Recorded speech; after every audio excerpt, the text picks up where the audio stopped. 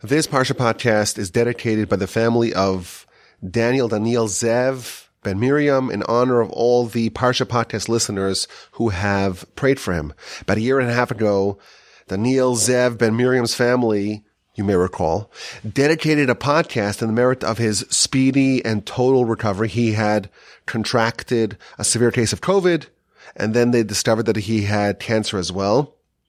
So we asked the Parsha podcast family to pray for his merit. Now, thank God, Daniel Zev Ben Miriam is doing well. He finished his treatment and is nearly over all the side effects. And his family wanted to dedicate this week's Parsha podcast in appreciation for all the Parsha podcast listeners who prayed for his recovery. It's really amazing how many people prayed for him, how many people reached out to me to inquire about his well-being. Thank you so much for caring for your fellow Parsha podcast listener and family member. We have something really special going on over here. We're, of course, based in the Torch Center in Houston, Texas, but the Parsha podcast family spans the world over, and I feel so fortunate to be a part of this. We have a fun and enlightening podcast to wrap up 2022 with the help of the Almighty and with your dedicated listenership. We were able to release a new podcast every single week in 2022. There was 1 week that did not even have a Parsha. That was the week of Pesach. And we did a special episode to not take a break, to keep it up. And that's only possible due to y'all, the listeners and the family members of the Parsha podcast. And I would be negligent if I didn't remind y'all that this is the last week of 2022. If you have yet to support our organization Torch in 2022, you could still do that. Visit our website. The link is in the description to the podcast, this podcast, and all the ones that come out of our organization. Partner with us. Join with us to teach Torah, to spread Torah, which we pledge to do with vigor and with devotion and with dedication and with commitment, of course, with the help of the Almighty. This really impacts people, including this kind listener who sent in the following testimonial. I've been following Torch for the last few years. And for me, it has completely opened up my life. And I say that because I am actually blind. So the audios which I listen to and the explanations, the questions, the answers, have even more meaning to them. Torch lives up to its name. It lights up my pathway through the parashas and all of the other wonderful podcasts which are produced. It gives me a way of seeing my way through and helps me to be guided forward. So I thank Torch for everything they are doing for everybody out there. And this is why they need you to fund everything they're doing, so that they can light up the pathways and routes for others. And again, thank you so much, and Baruch Hashem. This is really inspiring to me. I know of 4 listeners who have reached out who are either completely blind or severely limited in their vision, legally blind, and it's just remarkable how they are unfailingly optimistic and cheerful. Some of the happiest, the most positive people that I know suffer, or we would think they're suffering, but they're just happy, and it's such an inspiration. And we're fortunate to be able to create audio experiences that can provide enriching learning opportunities for the sighted and those who are not able to see. The website is torchweb.org. The email address is rabbiwalby@gmail.com. Let's begin. Today's Parsha podcast is going to orient around a fun and interesting question with two approaches that will, I think, give us invaluable life lessons. I'll also say something that you're not going to like. It's going to make you a little mad, but I will warn you ahead of time so you know when you want to skip a few minutes ahead in the podcast. So let's begin. The saga of Joseph gets resolved in our Parsha.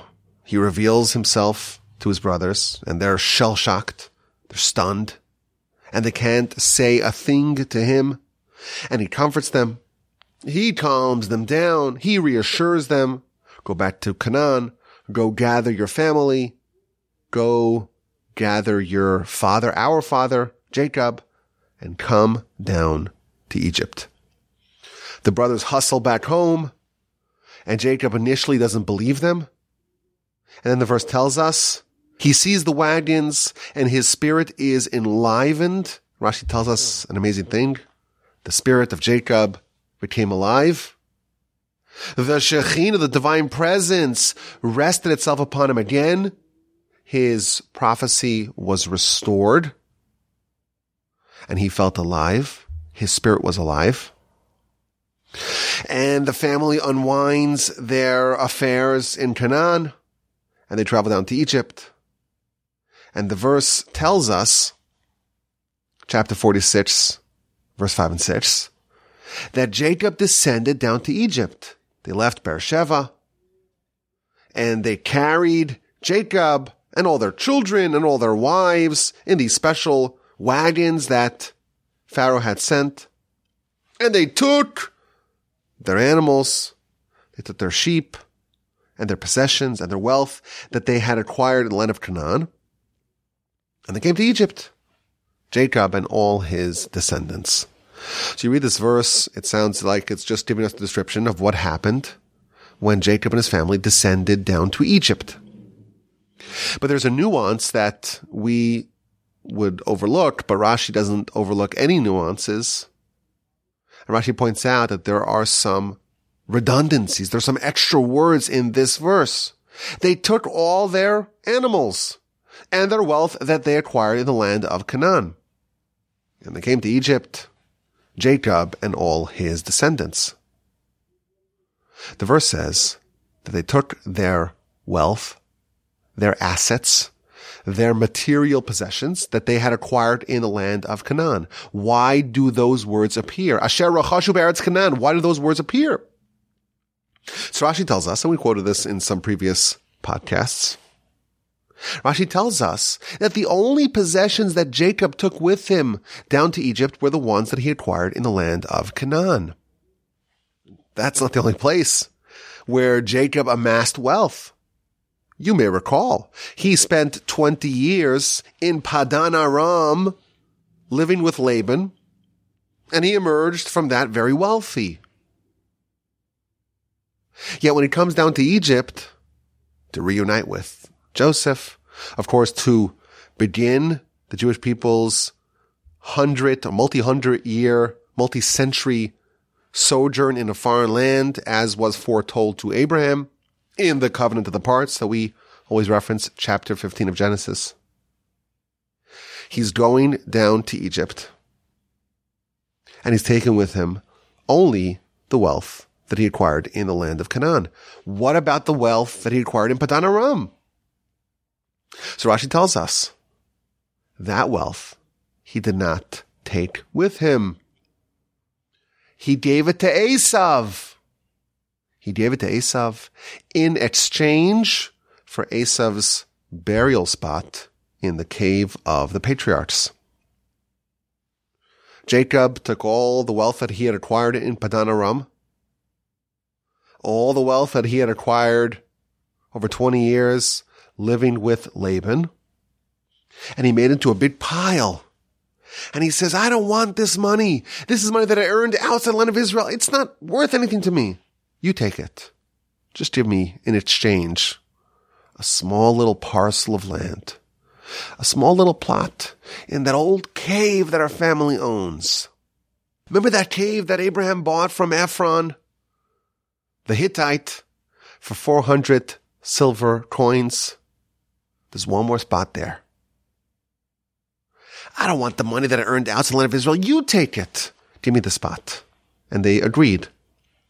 Now, I am contractually obligated to note that our organization, Torch, does not have that same scruples that Jacob had. We're happy to accept donations that come from the Holy Land and donations that come from the diaspora.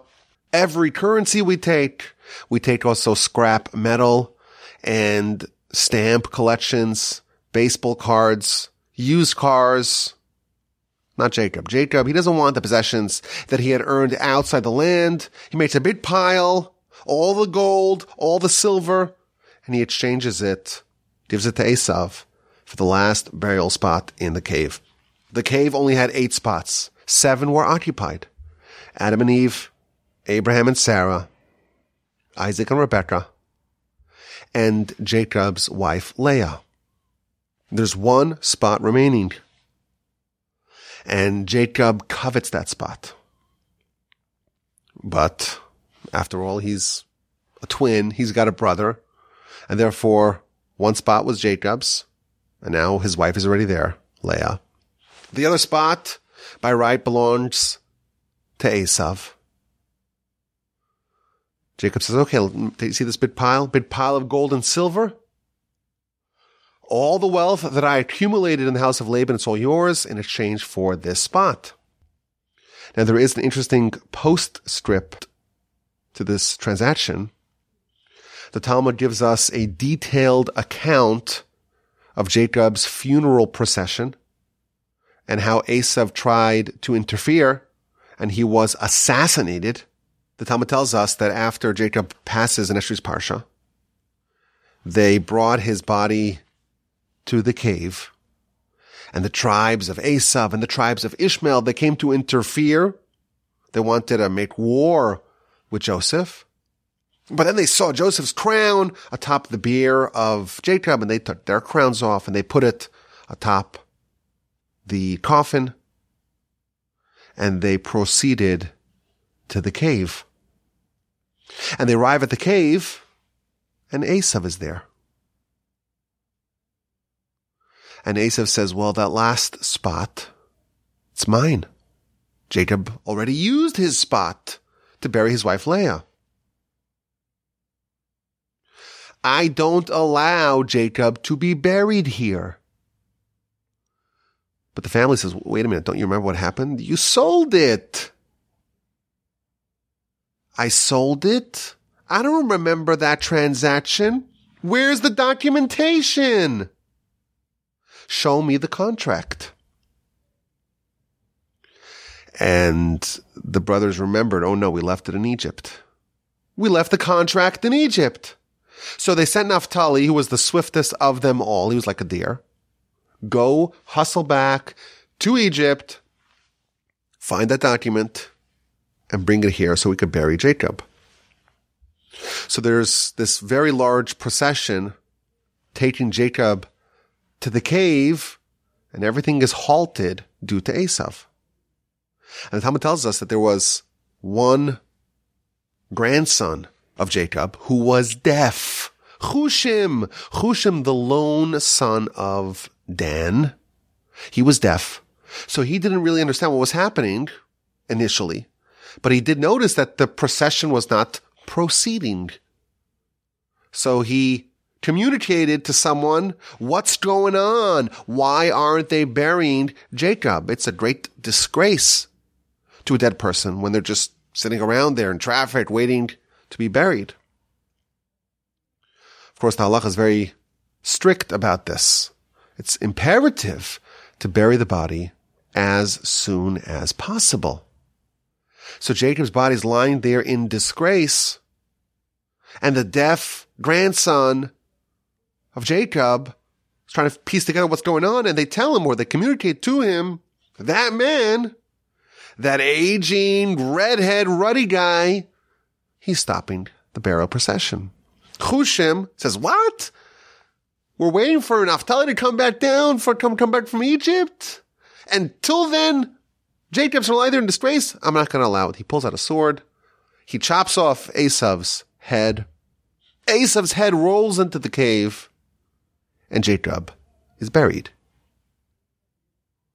That's the postscript to the story of the transaction wherein Esav conveyed the rights to the burial spot to Jacob in exchange for all the wealth that Jacob had acquired in the land of Padan Aram while living with Laban. They had arrived at an agreement. He got the final burial spot. Jacob piled it up, all the gold and all the silver. And Esav agreed to the exchange. He tried to deny it later on, of course. And he was beheaded by Hushim for his efforts. Okay, here's where it gets interesting. When did this transaction happen? When did the transaction between Jacob making the big pile of gold and silver, giving it to Esav in exchange for the burial spot, when did that happen? So we know, of course, Jacob and Esav, they're twins. And after Jacob usurps the blessings, he has to flee, comes back 20 years later. In Parsha Vayigash, Jacob has a whole memorable encounter with Esav. He sends messengers. He prepares for the encounter in all kinds of ways, with a bribe, with prayer, with preparations for conflict, for war. The messengers come back with an ominous report. Esav is marching your way, and he's got 400 men with him. And Jacob has to encounter Esav first, wrestling with the angel of Esav for the whole night. And then he meets Esav and he bows 7 times and he neutralizes the threat. And then Esav says, well, let's reunify. Like the old times. Let's live together. And Jacob deftly avoids that. And then Esav leaves. And he relocates to Mount Seir. And that is the last time, apparently, that Jacob and Esav met. So when did this transaction, where Jacob takes all the gold and all the silver and makes a big pile and exchanges it for the last burial spot?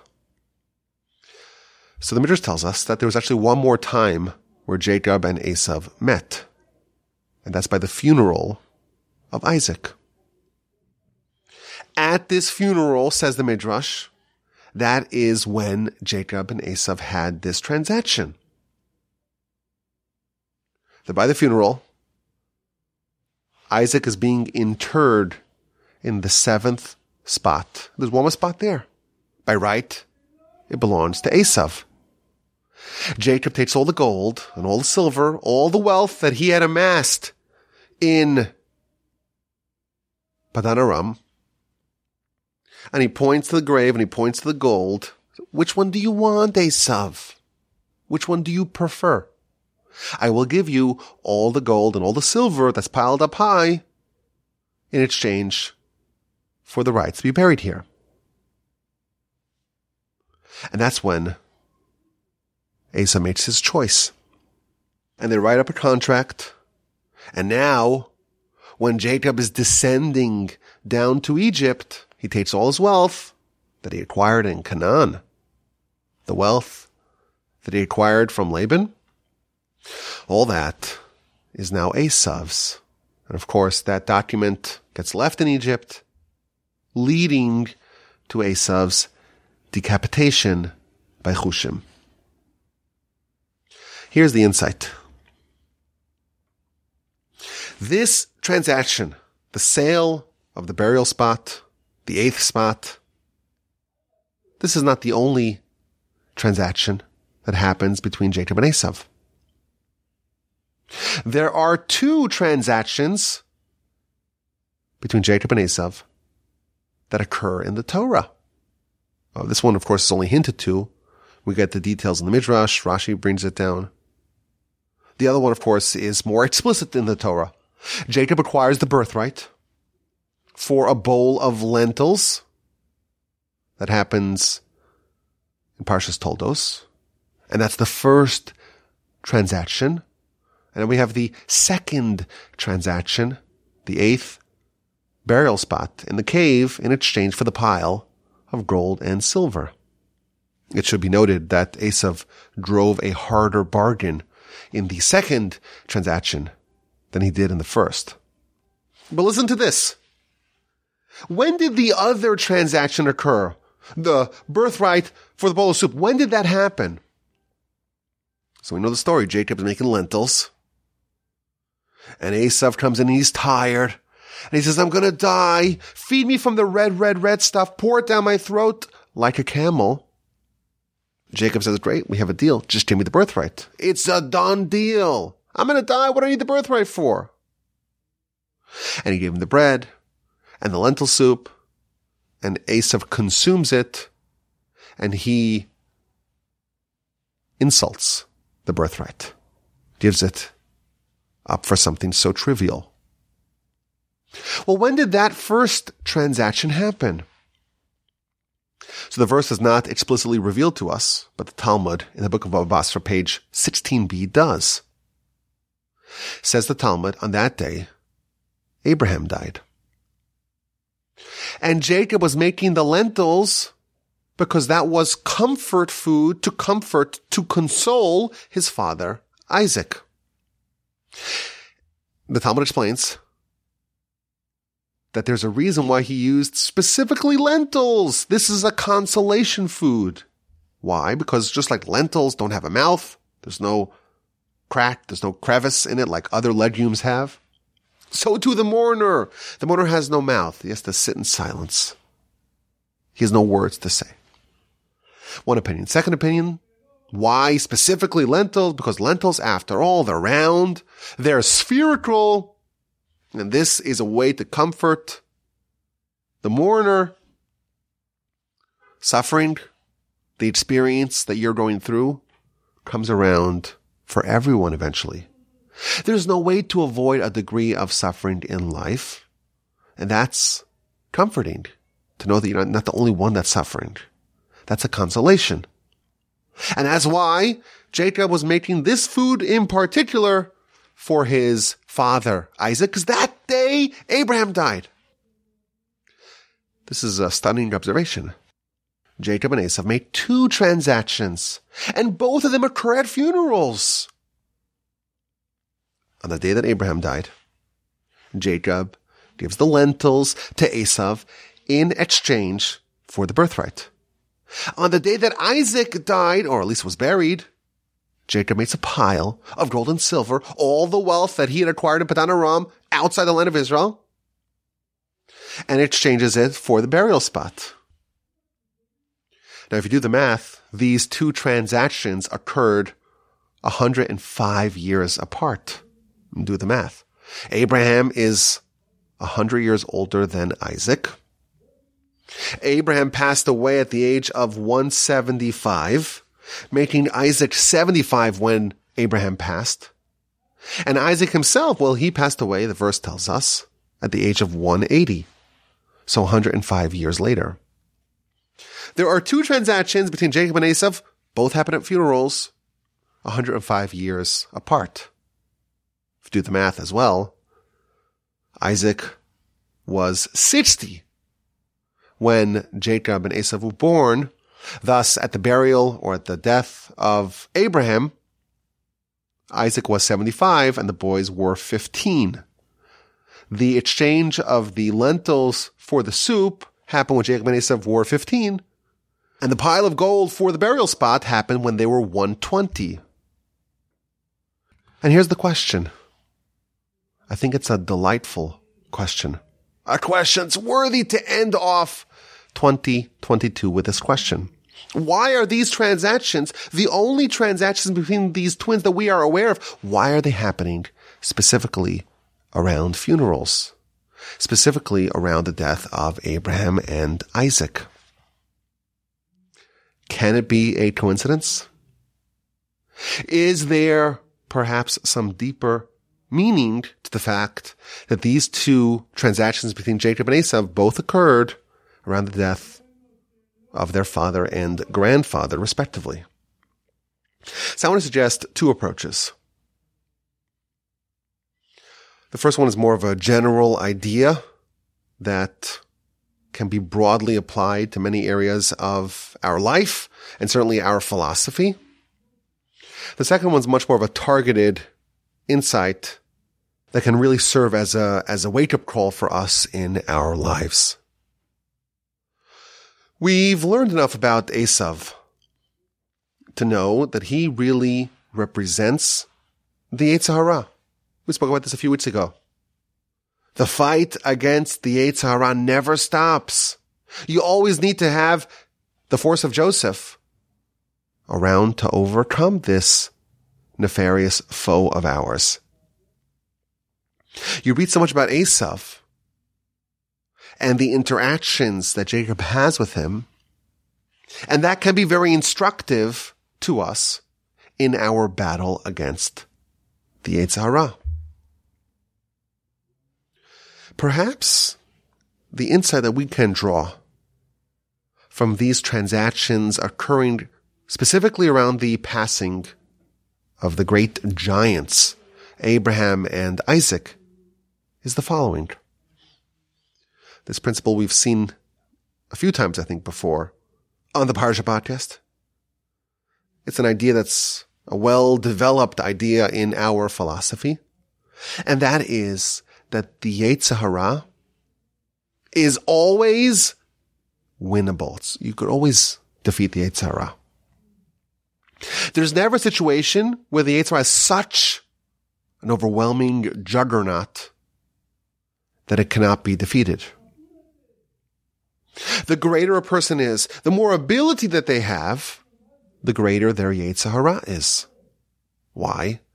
Because the challenges are always going to be commensurate to the abilities that a person has to withstand and overcome and triumph in those challenges. And therefore, if someone is more feeble, weaker, they're going to have a weaker Yetzer Hara, weaker, easier challenges. If someone has tremendous ability and tremendous strength and tremendous intestinal fortitude, they're a greater person. I hate to say it, they're going to be presented with much stiffer challenges. It's always going to be balanced. Now, there are many examples to illustrate this idea, but I'll give you a few of them. The Talmud in the book of Tshuvos, page 33b, is talking about three heroes of our history, Hananiah, Mishael, and Azariah. These three were tempted by the Babylonians to do idolatry. Do idolatry or else we kill you. And these three heroes, they were thrown into a furnace. And they willingly accepted their fate, and they did not want to bow down to any idols. Now, the Almighty made a miracle, and they survived. But the Talmud tells us something really interesting.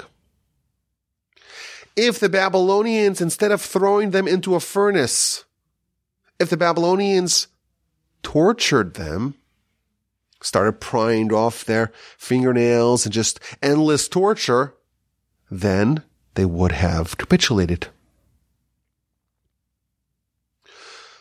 Torture is even more harmful, more painful than death.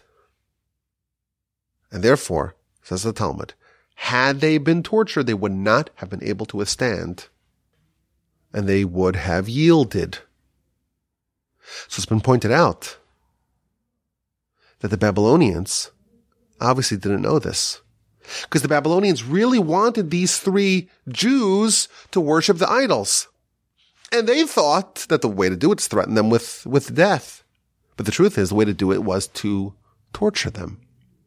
Why didn't the Babylonians torture them? The answer is that such a test would be unwinnable. And a challenge must always be tailored to a person's ability to win. The free will has to exist.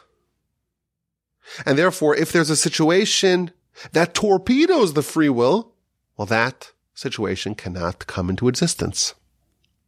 And therefore, the Almighty made sure that they were not presented with a challenge that they cannot, in fact, succeed in. There always has to be balance in the system. And this demands, for example, we spoke about this a few years ago, if there's a Moshe, there has to be a force that is as strong as Moshe, but playing for the other team. There has to be a Bilam. There has to be a prophet who can rival Moshe in his skill and ability, but is pushing the people to reject God. We spoke about this also as well in the context of Dathan and Abiram. If there's a Moshe, there has to be an anti-Moshe. If there is an Aaron, there has to be an anti-Aaron. There has to be a countervailing force, because otherwise the system would be out of whack. It would be skewed to one side. So there always has to be a counterweight to either side. And we speculated in that Dathan and Abiram podcast that once these two rabble-rousers were condemned to die, that actually sealed the fate of Moshe and Aaron, because there cannot be a Moshe without an anti-Moshe. There cannot be an Aaron without an anti-Aaron. Now, on the flip side, what happens when a great tzaddik dies?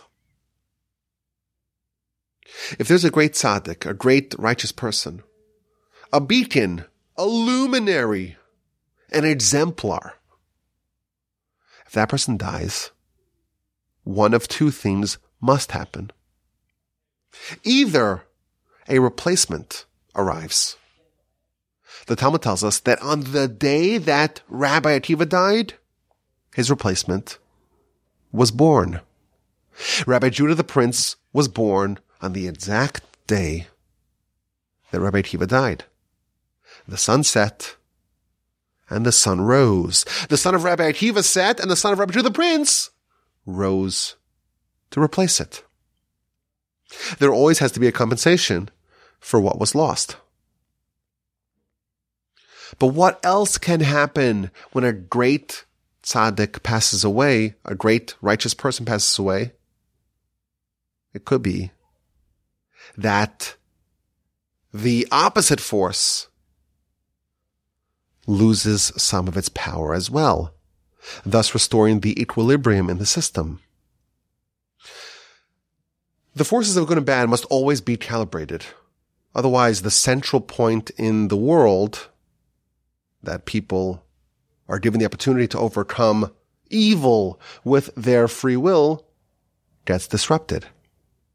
So there's a constant balancing act keeping things balanced. So another example of this, the Talmud tells us that the desire for idolatry, to us it makes no sense. Who wants to genuflect to some figurine? Why would people do that? What's the appeal? Why would someone want to submit themselves to figurines of wood and stone? Makes no sense to us. And the reason why it makes no sense to us is because that desire went extinct. However, what else went extinct when idolatry went extinct? The answer is prophecy. If you have a prophet in your midst, you have to have a desire for idolatry as well. Otherwise, things will not be balanced. If there's a prophet, and the prophet is speaking the word of God, and the prophet's doing miracles, and the prophet's prophecy, legitimacy, and veracity has been vetted and proven to be legit, and there's no idolatry, that's it. Everyone's following the prophet. Thus, idolatry and prophecy must go out, must be extinct simultaneously. Esav is the Yetzer Hara. To fight the Yetzer Hara, we have Abraham, we have Isaac, we have Jacob. Those forces represent good, the soul, the Yetzer Tov, the good inclination. Esav, the Yetzer Hara, cannot be unduly empowered. There has to always be sufficient counterweight to offset it. We spoke about this in the theme of the forefather and foreuncle podcast from a few weeks ago. It's the same idea. from a different perspective, of course. We talked about from the perspective of the forefather. This is from the perspective of the world. The world, if you're going to have a Yetzer Hara, you have to have a Yetzer Tov of equal strength. So perhaps we can suggest, when Abraham died, Esav had to be reduced. His force had to be curtailed. If there's a reduction in the force of the soul, in holiness, in righteousness, in kindness, in goodness in the world, there necessarily must be a concomitant reduction in the force of Esav. If Abraham expires from the world, there has to be some way to restore the symmetry. There has to be a parallel and equal reduction in the force of Esav. And thus, we see when Abraham dies, Esav's spiritual assets transfer to the other side. He had the birthright. And of course, what does that mean? It means that there was some spiritual force that Esav had that he was able to wield to advance his agenda. And that had to go to the other team in order to maintain the balance, the symmetry. And when Isaac died, that had to happen again. Oh, and what happened when Jacob died? When Jacob was buried, Esav was decapitated.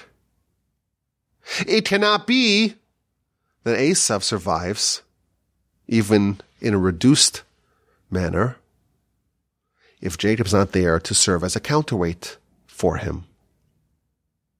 There must always be balance in the system. And this is, I think, a powerful idea for us. We're never going to be faced with a test that we cannot succeed in. And if someone is tested in a very difficult way, if their Esav seems to be so strong and so mighty and so capable and so gifted with so many assets fighting for its cause, that can serve as ample evidence that you actually also have enormous ability and strength within you. That's one way to answer, perhaps, the curiosity that these two transactions both happen in concurrence with the passing of Abraham and Isaac. I want to suggest a second answer. I was actually thinking we'll do just one answer. It's the last episode of 2022. The kids are all home. There's chaos and pandemonium in the Wolby household. One answer is enough, but no. We don't settle here at the Parsha podcast. We take things really seriously. We could do two answers, two ideas, two approaches to enrich the lives of the Parsha podcast family. Let's do it. Let's go ahead. Here's the second idea I want to suggest. And if you like these ideas, if you don't like them, you could always send me an email, send me a text.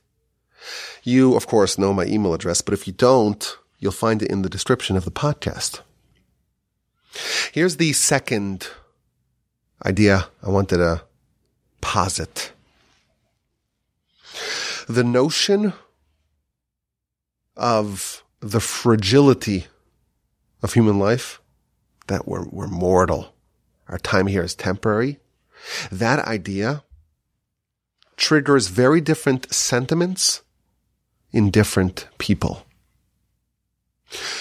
If you participate in a funeral or any sort of post-mortem activities, it's a very sobering experience. Everyone remembers that we're not here forever. We're only here temporarily. Of course, everyone knows that theoretically, but you get a very tangible reminder of that participating in a funeral. As we've spoken about in the past, this can be very valuable. The verse tells us it's better to go to a house of mourning than to go to a house of revelry. Why? Because all the people that are still alive, they'll take that lesson to heart. It will encourage you to live more purposefully, more intentionally. It'll encourage you to make more of your life while you still have that precious and most cherished of gifts. Now, the Talmud tells us that our responsibility is to defeat our Yetzer Hara. And how do we do it? Well, we do it in one of 4 different ways. Number 1, we struggle with the Yetzer Hara. We try to use our Yetzer Tov, our good inclination, to frustrate and agitate and overcome the evil inclination. And if that works to defeat the Yetzer Hara, then fantastic. But if it doesn't, then we study Torah. And if that works to defeat the Yetzer Hara, then great. And if not, we recite the Shema. And if that works to defeat the Yetzer Hara, then fantastic. And if not, we remind it of the day of death. The most effective technique to defeat, or at least to quash, the Yetzer Hara is to remind it of the day of death. Now, this short citation from the Talmud, from the book of Brachos, page 5a, it actually makes up the bulk of part 3 of my book, Upon a 10-Stringed Harp. And we go through every one of these approaches to defeat the Yetzer Hara, to at least resist, to overcome, to minimize, to neutralize the Yetzer Hara. But we discover that just encountering the day of death, remembering the day of death, can help you defeat, or at least to some degree combat, weaken your formidable foe. However, this is not a universal experience. In fact, for some people, it can have the opposite effect.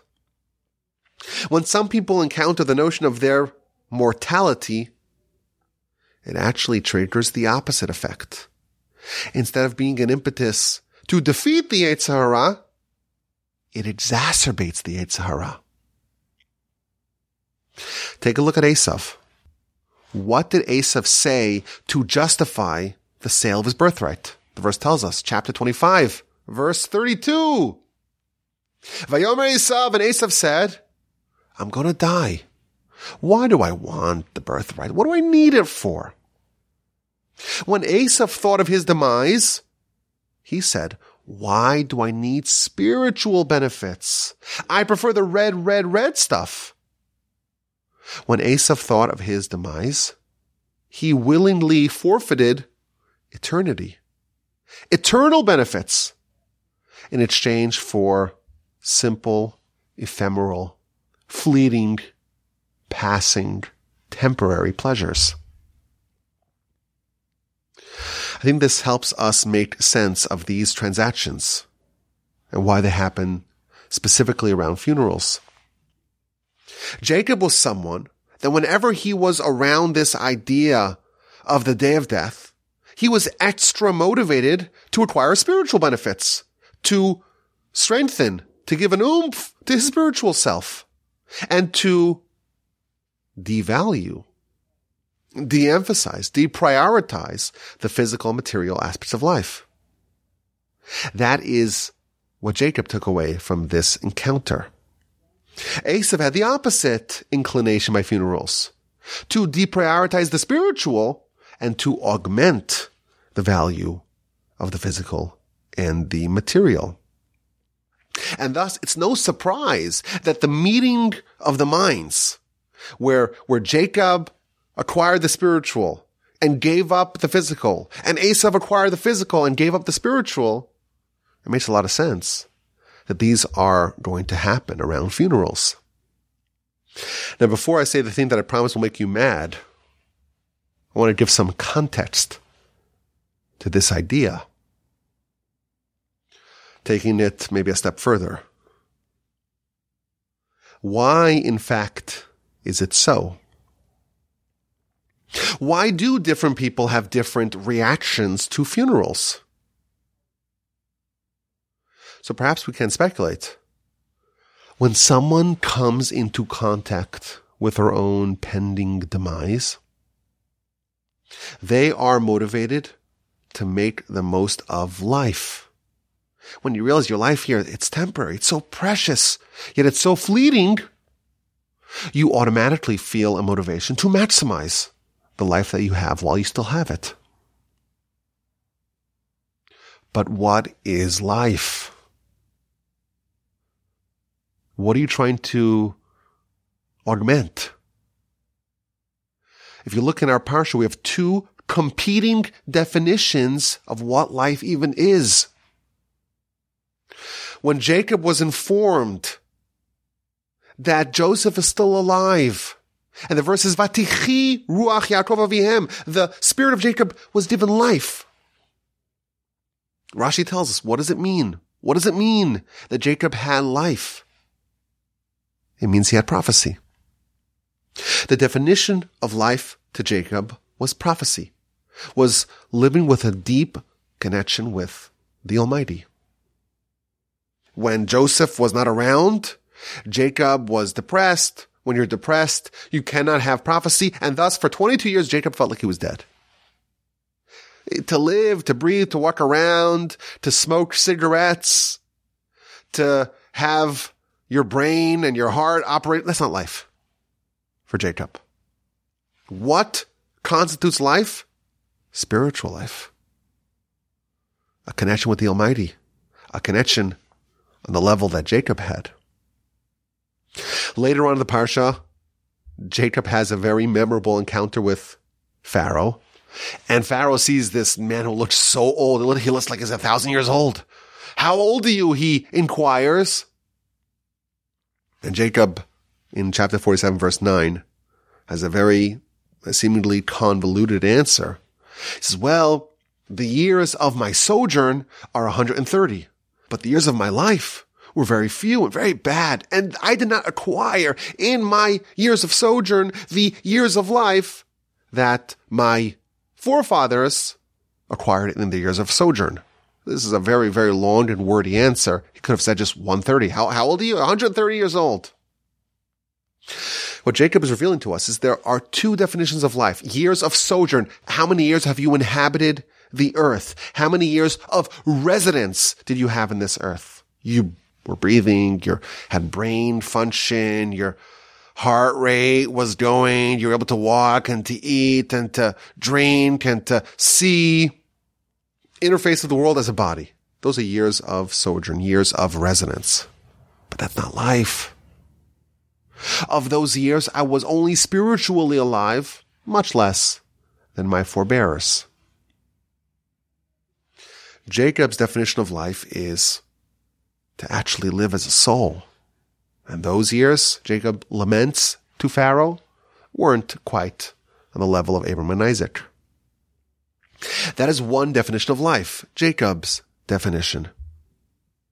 By contrast, when Joseph fed the Egyptians, the verse tells us, chapter 47, verse 26, the Egyptians were so appreciative of Joseph, Vayomru, and they said, Hechayisanu, you have given us life.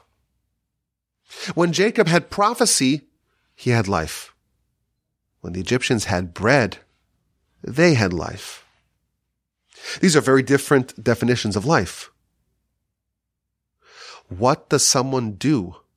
How does someone respond when they encounter their demise, or even the notion of their demise?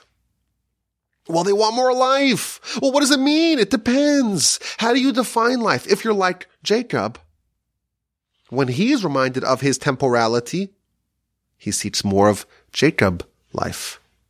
More prophecy, more holiness, more righteousness, more emulation of God, more soulful pursuits, more assets of the soul, the birthright, the burial spot, the connection with Abraham and Isaac.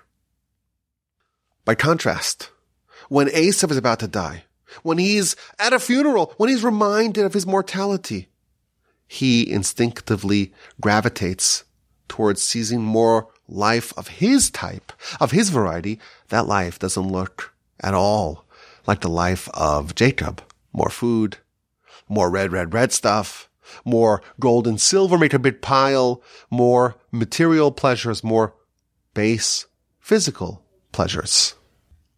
And thus it should come as no shock, therefore, that the two transactions where Jacob forfeited something physical to Esau, and Esau forfeited something spiritual to Jacob, both of them happened at funerals.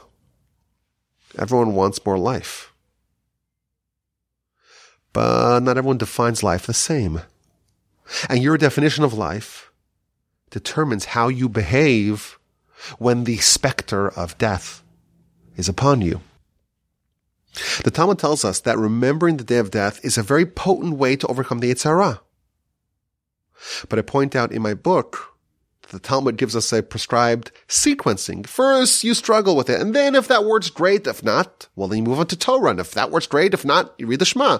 And then you remember the day of death. Remembering the day of death will help you. It will be a tool, a catalyst to overcome the Yetzer Hara, provided that it was first preceded with other activities that changed, reoriented, adjusted your definition of life. You struggle with the Yetzer Hara. You try to overcome the Yetzer Hara. You study Torah. You pursue the spiritual. You recite the Shema. You remember God. If you have ample of those preceding the remembering of the day of death, then in fact, it will help you overcome the Yetzer Hara. Now here's why I say something that's going to make you mad. Every time I've said this, it's made, I think, everyone who listens to it mad. I like to say it anyhow. I'm a bit of a provocateur, perhaps we can say. It's the end of 2022. We're so deep into the podcast that we know that most of the audience probably already dropped out. So I could say something that's a little provocative, and I'm acknowledging that it is, and I know it's going to make you mad. So just, if you don't want to be mad here at the end of the year, oh, Rabbi Wolbe did it again. Just fast forward a few minutes. Don't say they don't warn you. Okay. Prepare to be mad. This is why I think that the maker of Wish Foundation, that is Esav. That's exactly what Esav would do. God forbid, someone's going to die. Even worse, a child's going to die. It's the worst tragedy that we could fathom. I know it's making people mad already. It's making me mad. So forgive me. But I'm trying to illustrate a point. That is exactly the Esav way of dealing with someone's pending demise. How can I experience more pleasure for my body? How can I get more out of this world? How do I maximize my experiences? Let me go to Disneyland. Let me meet my favorite this. Let me see this. Let me see that. How can I drink and be merry, for tomorrow I'll die?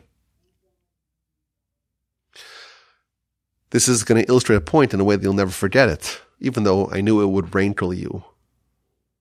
The principles I want to convey. So someone's going to come out of the podcast and say, well, Rabbi Wolbe says the Make-A-Wish Foundation is Esav, which is kind of what I'm saying, but the principle is more important. We're here on a mission. We're here on a mission. Don't forget this. We're here to do something. We were sent by God to do something. And the physical world, the material world, that's the distraction. That's the Yetzer Hara. And of course, you need it. You need to have sustenance. Because that's, after all, how your soul can only operate if the body's well fed and maintained.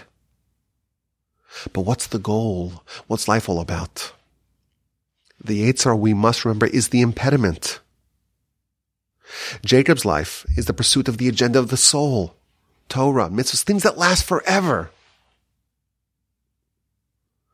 He wants that. And he wants it even more when he remembers that he's here temporarily.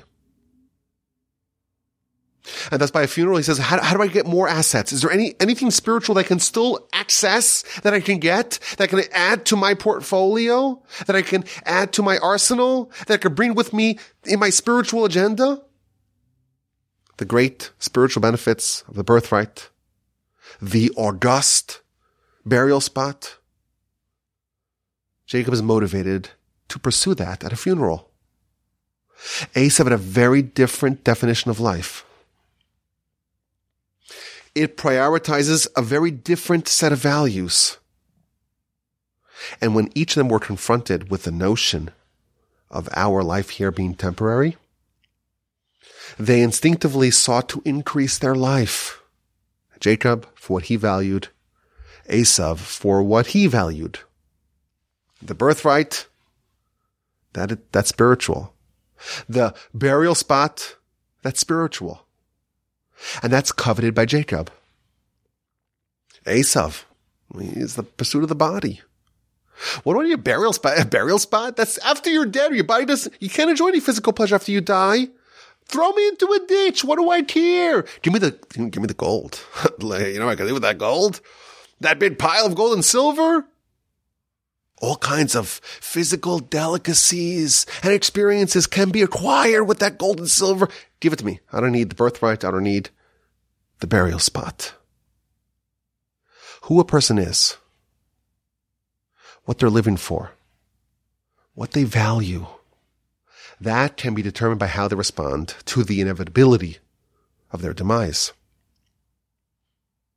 When Jacob went to the funeral, he emerged with motivation to seek out more spiritual pursuits.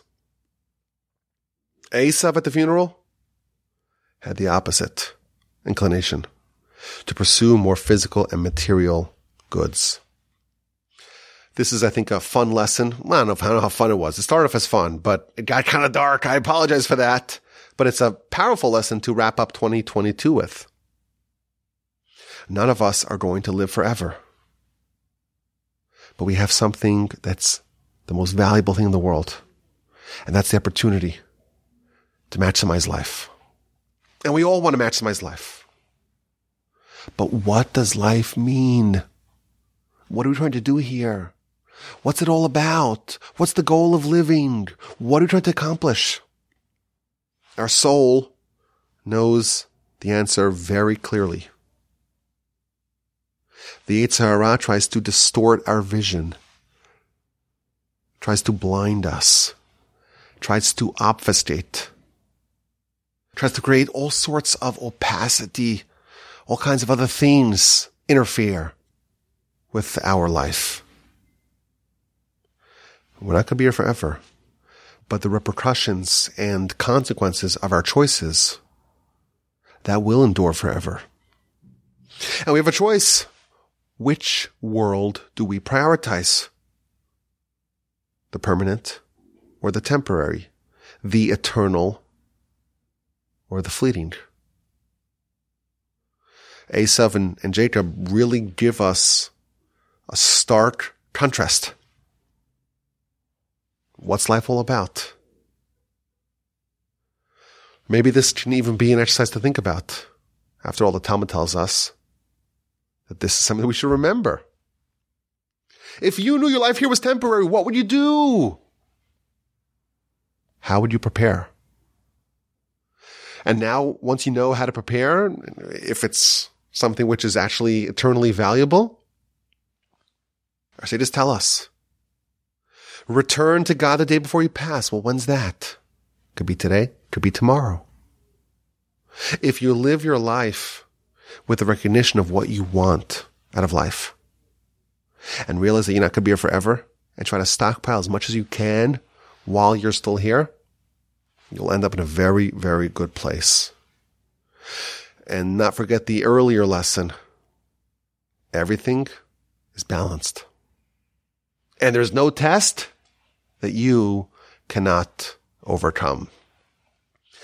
Let's get to a question to help raise our intelligence. You know that everyone wants to be a little smarter, especially in today's economy. You have the Chat GPT-3, the AI, AGI is coming to replace us. All this machine learning, everyone's going to be fired from their jobs. These are, of course, the doomsdayers. And maybe there's some truth to it, who knows? But everyone wants to get a little smarter, a little more intelligent. How do you raise your IQ? There's only one way. People think, well, maybe you play chess or Sudoku, eats lots of yogurts with probiotics, omega-3. The truth is, there's one way to increase your IQ, and that's to study Torah Torah is the one thing that's clinically proven to increase your intelligence. It takes the fool and makes them wise. So we're trying to raise our IQ. Of course, our Parsha IQ, but also our general intelligence. So we have a question. A fun question. Why are Jews called Jews?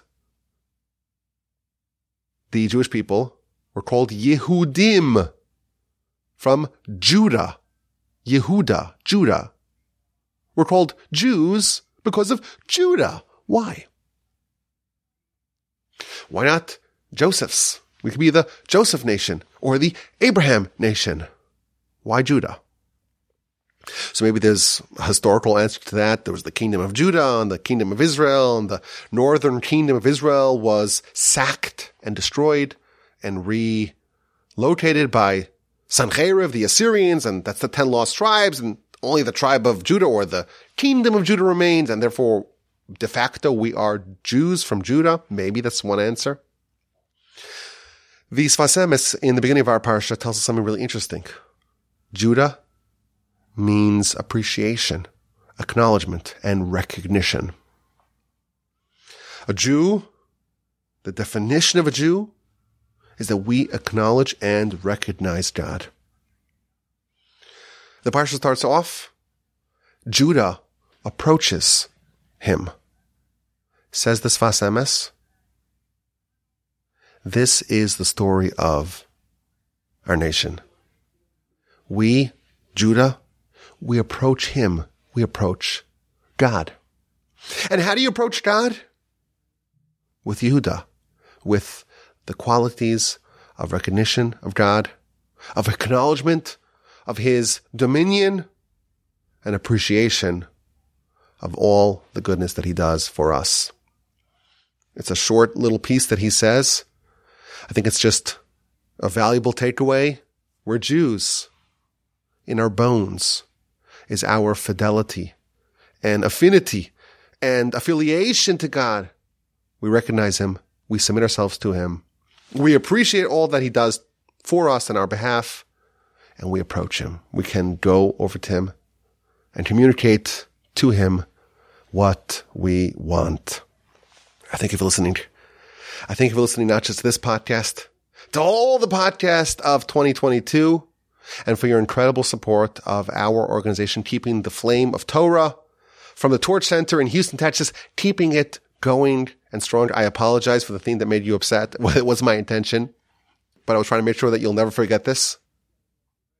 Have an incredible rest of your day, a fantastic rest of your week, and a splendid, uplifting, meaningful, peaceful, and serene Shabbos upcoming.